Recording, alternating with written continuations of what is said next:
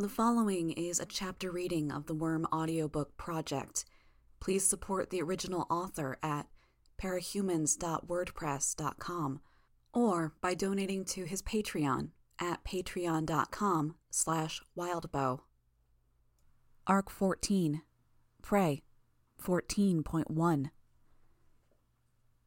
The noise of the microwave beeping jarred me from the first restful sleep I'd had in some time.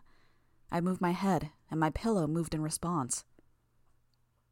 "Tried to tell him to stay quiet," Brian said, his voice low. "They're not the most considerate pair in the world." I mumbled something, and even I wasn't sure what I'd intended to say.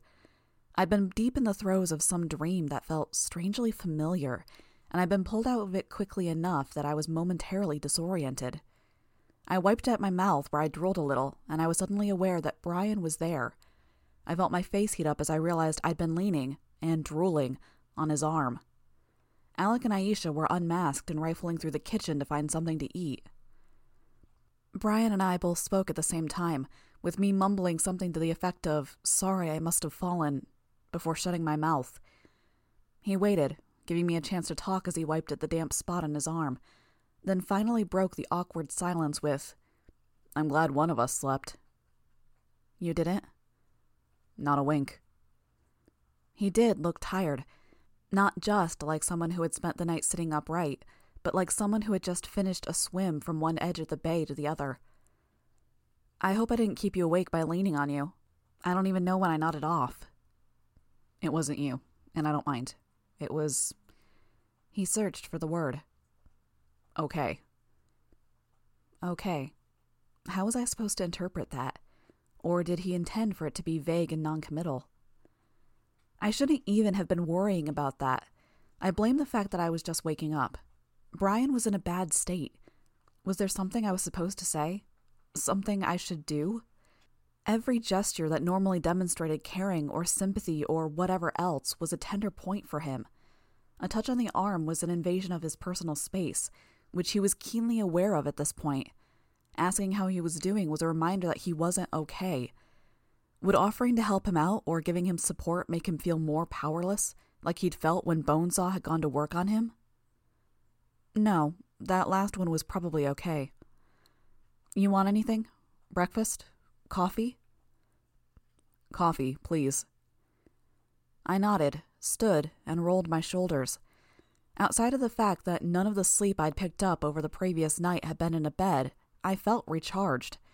Scrapes and bruises I'd only been dimly aware of were gone, as were the more obvious, attention-grabbing injuries. That, in turn, made me think of the circumstances that had led to my good night's sleep and healing job. It was bittersweet, like a young child that was being forced to stand in a corner, feeling as low as she ever had, her stomach full of the entire birthday cake she'd just devoured. Okay, still a little out of it. I joined Aisha and Alec in the kitchen. "Morning." "Sup," Aisha said, curt. She'd found some frosted cereal and was pouring herself a bowl. She gave me a sidelong glance that wasn't so flattering. "How's the man?" Alec asked. "Stressed, anxious, not sleeping. Can't blame him." "And you're using all of that to get closer to him?" Aisha asked. I blinked. "No." "Looked awfully cozy," she replied. I glanced back in Brian's direction. He was standing at the window on the other side of the building, peering outside, his back to us. I drifted off. An accident. Trust me when I say I feel bad enough about doing anything to make him feel less than 100% comfortable when he needed rest. "Bet you $1,000 he didn't mind," Alec said. Aisha gave him a dirty look. "He's nice enough that he wouldn't want to disturb me, even feeling like he does right now. He must have gone out of his way to stay still."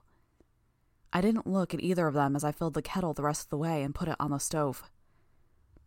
"Sure," Alec drawled. In a more normal voice, he said, "But what I'm saying is he wouldn't mind. Now, it's been a little while, but there was a time when I had someone in my bed every night." "When you were with Heartbreaker," I said. From the look of disgust on Aisha's face and what I imagined was a similar expression on my own, I suspected we were on the same page, at least on this one thing. "Sure," Cape groupies, my dad's girls, people I used my power on toward the end. There wasn't even a trace of guilt or shame on his expression. No regret in his tone. He just looked bored. He went on. What I'm saying is that I'm speaking from experience. Having someone cuddled up beside you, even if it's a little bit of a pain in the ass, having that body contact isn't so bad, especially when you've had a bad day. Was that Alec trying to be supportive? I glanced at Aisha, and she gave me something of a dirty look. I was awkward, screwed up, and feeling guilty on a lot of levels, from Brian to Dinah to the people in my territory that I hadn't seen to. Brian was traumatized, and that was layered on what he described as an unfamiliarity with social situations and emotions. Alec was fucked up in a way I couldn't even label. Aisha wanted to protect her brother but didn't know how, lashing out at me instead. Damaged people. Much of the water in the kettle had been heated already, and it didn't take long to boil as we got our individual breakfasts together. I took it off the stove and began preparing Brian's coffee and my tea. After a moment's consideration, I began preparing bacon and eggs, and rummaging around for toast, bagels, or English muffins. I'd used whatever I found first. Tattletale, Bitch, and the 3 dogs came in through the front door. I didn't miss how Brian turned to face the door, tendrils of darkness creeping through the gaps between his fingers and crawling up his arm. It took him a second to relax. Tattletale threw me a package. I opened it and found a pair of glasses. I slid them on. Leaving the food cooking on the stove, I brought Brian his coffee. Maybe some normalcy would help. "Morning," I said. "Morn," Lisa replied. "We were out making sure there wasn't trouble. Very, very quiet after the last couple of days." Rachel glanced at me, but didn't say a word. "Want food?" I offered. "I've got some stuff on the stove. There's some bacon if you want to give some to the dogs, Rachel." "It's bad for them, and I don't give my dogs human food." "Right. Thought they might want a treat, sorry." "But I'll have some," she said. "Cool." I returned to the stove and started preparing breakfasts. I served Brian first, then prepared some toast and bacon for Bitch, and some scrambled eggs for Lisa. It was almost a relief having something concrete to do, a way to help, when I didn't know how to act around Brian. By the time I had Bitch and Lisa served, the travelers had been roused by the smell of breakfast. I offered them some breakfast and Ballistic took over at the stove to cook for his team. We arranged ourselves on the ground floor, Alec and Aisha sitting on the stairs, Lisa and I sitting on the couch, and Brian in the corner by the window, looking distracted. Bitch seated herself on the floor, her back to the wall, her dogs at her side. While we waited for the travelers to get settled, I asked, "I've been meaning to ask, what is Bastard?" "You mean what breed is he?" Aisha asked. "No," I said. I left it at that. "He's a wolf." Bitch scratched the skin at his shoulders, digging deep. "No shit," Alex said. "Where did you even find a wolf?" I asked. Bitch didn't venture a reply, so Lisa spoke. "She didn't find him. He was a gift. And since it didn't come from Coil, that means—" "Siberian," Bitch finished. "That's crazy," I said. "How long has it been since we had a chance to talk and touch base like this?" "She's crazy powerful, majorly scary, and she just, handed you the wolf cub and told you that she's picking you to be a member of her team? How?" "She told me with words." "She doesn't talk," Brian spoke up. "She told me," Bitch repeated. "She showed up, I tried to fight her, didn't work, she explained, she left. She left the cub at my place." I saw Lisa glancing between Bitch and me with a curious look on her face. When I raised an eyebrow at her, she shook her head a little, and then she turned to Bitch. "That's potentially a problem. What's to say Bonesaw or Mannequin didn't put some sort of tracking device in him?" "They didn't," Bitch said. "How can you be sure?" "He smelled like the forest when I got him." "It would have taken them seconds to stick it in him. It would mean there was a way to find you. Find us." "No, doesn't make sense what she was talking about. Being free, accepting that we're animals." "I wonder about that," Lisa said. pulling her feet up so she was sitting cross-legged on the sofa. Maybe she was playing you? Is she really that smart? Alec asked. Jack is smart. Bonesaw, mannequin, sure, to varying degrees, but Siberian? My instinct? Lisa shrugged. She's an actor, playing up the feral angle, hiding a deeper strategy. She might even be playing a long con on her team. Or maybe her intentions are pure, but she's keeping them in the dark about the key stuff. Like? Trickster asked as he found a seat on the arm of the chair Sundancer was sitting in. Lisa said, Brian's new powers. He was copying powers from people who were in the darkness, yeah? Brian nodded. He got the ability to grant healing from Othala, regeneration from Crawler, but who was the shadowy figure he used to pulverize Burnscar? You're thinking Siberian, I said. Lisa nodded. Sure. What if she's like Genesis, or Crusader? What if Siberian has a very real, vulnerable human body somewhere nearby? Always has. And the body she's using is a projection. Maybe it's something even Jack doesn't know. That gave us pause. An in. A way to stop the unstoppable beast woman. No. Bitch clenched her fist, and I could see her dogs responding to her body language. Tensing. Don't buy it. Why not? Lisa asked, her voice gentle. What she said made too much sense. She said things and she understood. I'm fucked up. I know I'm fucked up. Not good at dealing with people. But I could deal with her. I understood her. That doesn't mean she didn't lie, Rachel, Lisa said. It only means she understood you well enough to know how to deceive you. No, it's not. Bitch stood abruptly, and Bastard yipped. Rachel, Lisa tried, but Bitch turned away. There's one way we could try to find out, I said. Bitch turned and glared at me. There was a viciousness in the look that I couldn't blame entirely on her grudge against me, or the current conversation. Just like Brian, there was a minefield there. I couldn't hope to guess at what would press her buttons. You'd want to know, right? I asked. You wouldn't want to give her the benefit of a doubt if she's playing you. You assholes are saying I'm gullible. If Bitch had hackles, they'd be standing on end. Her fists were clenched at her side, her feet planted apart, as if she'd be ready to start swinging, whistling for her dogs to attack at any moment. Hey, I raised my voice. Answer the question. Would you want to know? Yeah, but... Then we get in touch with Cherish. We get an answer from her. She'd know. I'll get in touch with Coil then, Lisa said. She got up and headed into the room where she and Aisha had been sleeping. I focused on my breakfast, hurrying to finish it before it got cold. I'd been distracted by the conversation, and cold toast was depressing. When I looked up from my plate, glancing at the others to double-check that they were okay and I wasn't missing anything, I saw Bitch staring at me. You want more food? I offered. You mean what you said? About the food? I don't follow. Last night, you mean what you said? You'll have to remind me. You said something about doing the same thing for the rest of us for what you did for Brian. She broke eye contact, looking down at Bastard. My fight with Brian. You heard that. She grunted. I glanced at the others. Trickster was talking with his two teammates, Genesis still elsewhere, and Alec and Aisha were talking. Alec was apparently demonstrating his power, making Aisha's fingers twitch. Brian looked on with a glower on his face, but I got the impression his attention was divided between that dialogue and my own discussion with Bitch. Yeah, I told Bitch. We've been over this.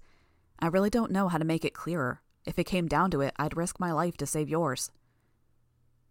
Why? I don't know if I can really say. You're my friend. We've been through a hell of a lot of crap together. We back each other up because we have to. You think I'd back you up? The question was a challenge, brusque, barely but not quite anger. Don't know. Does it matter? I glanced at Brian. He was paying attention to what I was saying. I felt momentarily self-conscious, struggled to find words that wouldn't provoke a negative response from one of them. I settled for a middle ground as I thought aloud. Life's not fair. It's not even, not balanced, not right. Why should relationships between people be any different? There's always going to be an imbalance in power. The other person might have a higher social standing. They might have money or more social graces. Isn't it better to stop stressing about quid pro quo and just do what you want or what you can? Words. Bitch dismissed me. Words.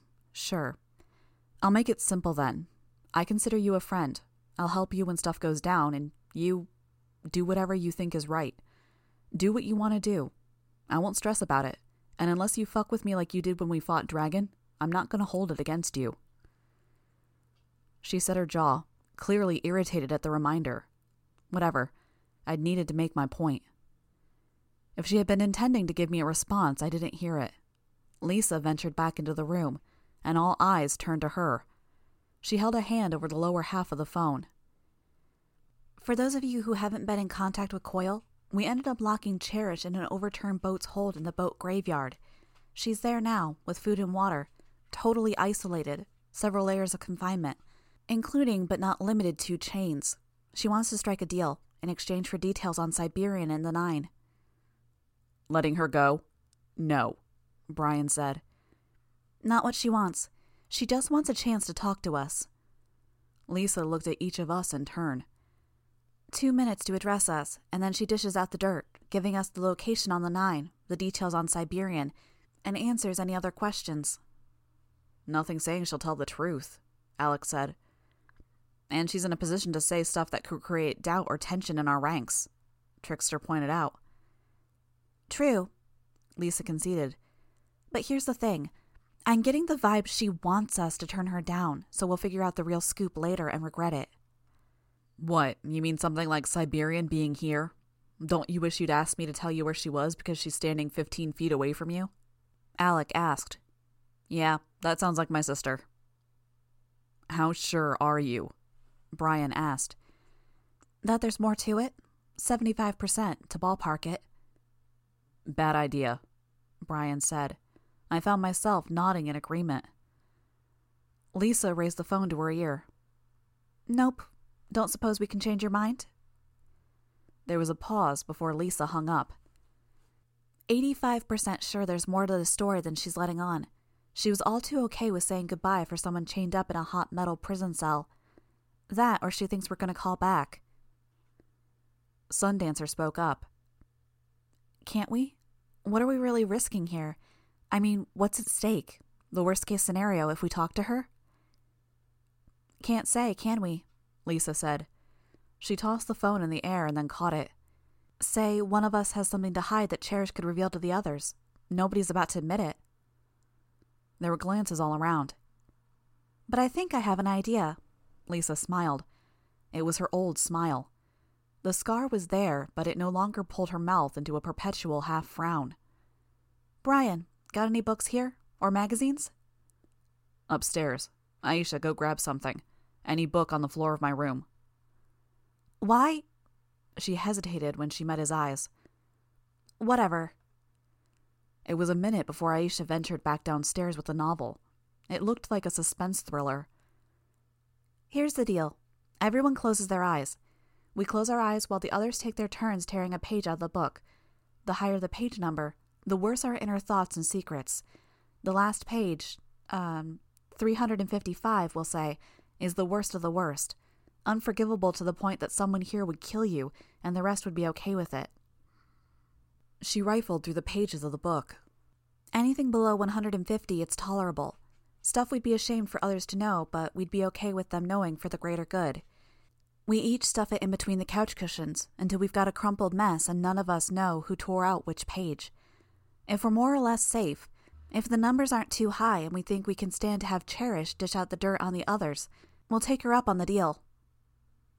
Nobody disagreed with the plan, but I suppose that doing so would look bad.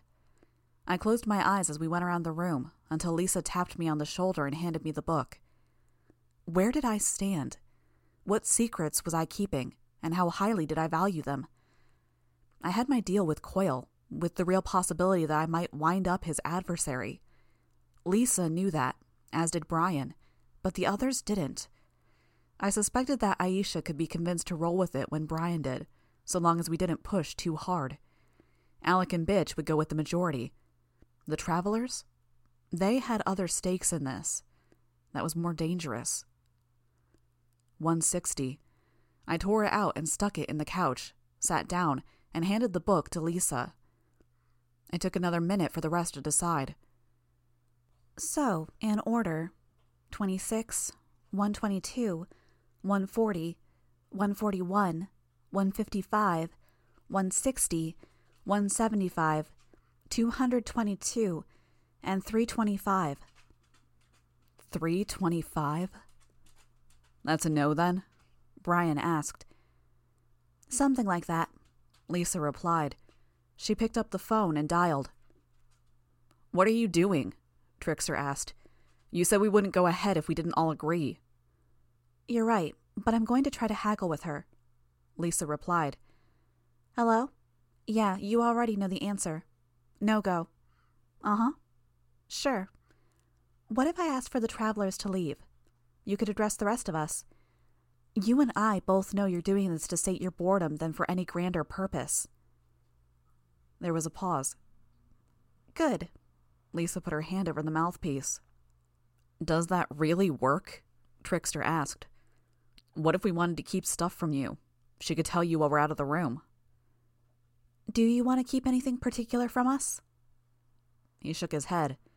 But how do you know your teammates didn't pick the high numbers? I don't. Lisa flipped through the pages. But just going by what I know about our groups, I think our team is going to be more concerned about what outsiders think. You guys are going to be more concerned about what your teammates think. Am I wrong? Nobody spoke. We could do another blind vote, she suggested, in case anyone wants to say they're not cool with these new terms. Speaking as the person who took 222, I really don't care all that much, Alex said. I picked a higher number because I thought it would bother those guys. I figure my team knows enough. Exactly as I said before, Lisa said. Anyone else have any major objections? I shook my head. I could deal with the team knowing about my plan. If things went south, they'd find out anyways. The Travelers made their exit. Shatterbird came inside to stand guard by the door, and the rest of us settled down. Lisa dialed and put her cell on speakerphone. It rang twice before Cherish answered. Finally! Her voice came through the line. Your 2 minutes start now, Lisa spoke. I should get 4 since I'm dealing with only one group. 1 minute, 55 seconds, Lisa replied. Where should I start? Hey, little brother, want me to tell them the sort of things you really did when you were back home? It's sort of tedious, Alec replied. I wonder. Rape culture is a funny thing. People gloss over some pretty shitty, creepy, wrong behavior, little brother, when they know the person in question. But you raise the reality of what they're doing, and it's a whole lot harder to shrug off. Rape. It was a loaded word, but Cherish was right. She was a horrible person, to be sure, but she was right. Did I really want to face what Regent had done before we knew him? Rape. Murder. He'd said this very morning that he'd done what he did because he'd been young, but that was just an excuse. The deeds were still done. The consequences very real. You're really one to talk, Cherie. You've done what I've done many times over. I'm not pretending anything. I am what I am. I don't put on a facade, Cherish retorted. That's a blatant lie. If you showed your true nature to the world at large, your face would be too ugly to look at. Ouch, Cherish layered on the sarcasm.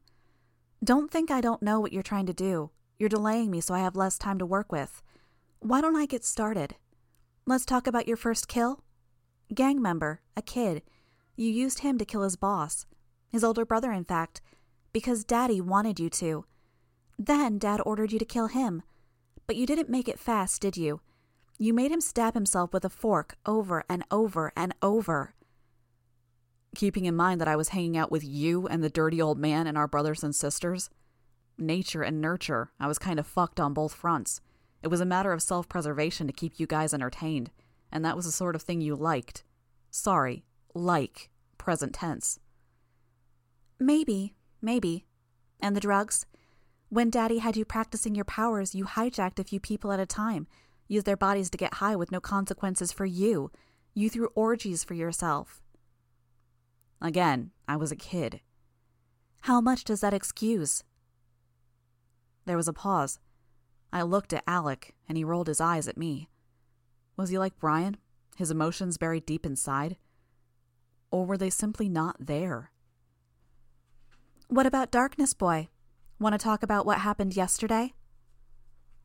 I clenched my fists. Lisa raised a hand, telling me to stop. You're running low on time, Cherie, Alec said. I'm happy for the chance to talk. Bonesaw's alive, you know.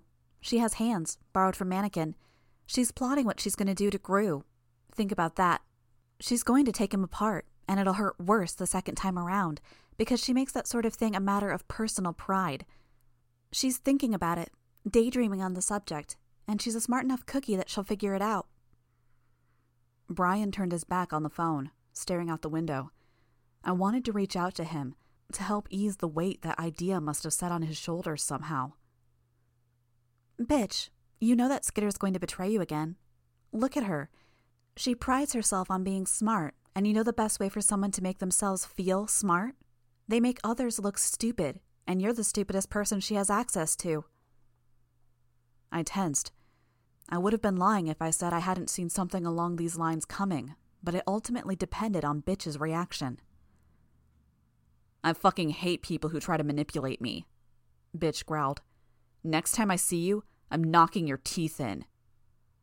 There was a pause. Ah, well, Cherish said. And your time is up, Alex said. So now the point where you fuck us over and don't say a thing.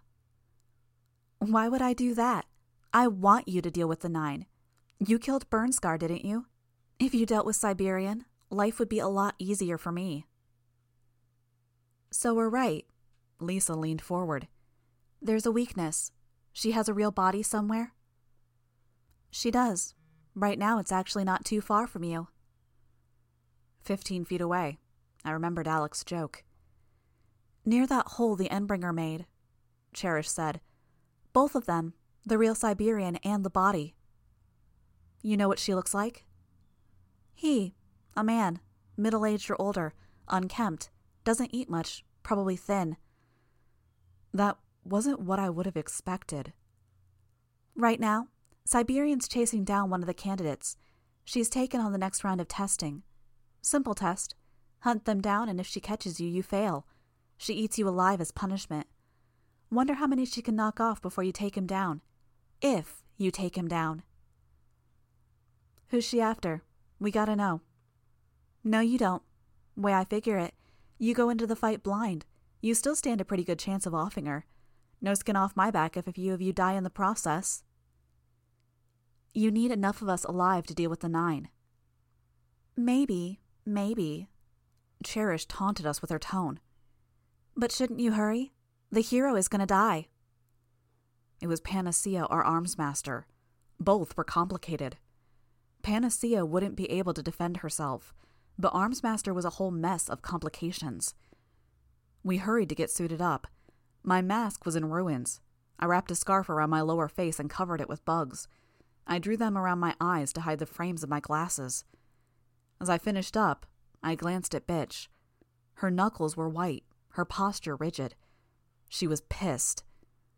I made sure I had all of my gear, then I joined the rest in filing out. Gru and Tattletale were the last out the door. Glancing back to check on Gru, finding his posture and expressions unreadable beneath his darkness and his costume, I caught a glimpse of Tattletale messing with one of the pouches on her belt. The pages we'd torn from the book were folded into a tight square, and she was pocketing them for later study. She saw me looking. You gonna be okay with this? She asked me. You're the best equipped to find Siberian's real body and stop her. Him. Them. I'll deal somehow,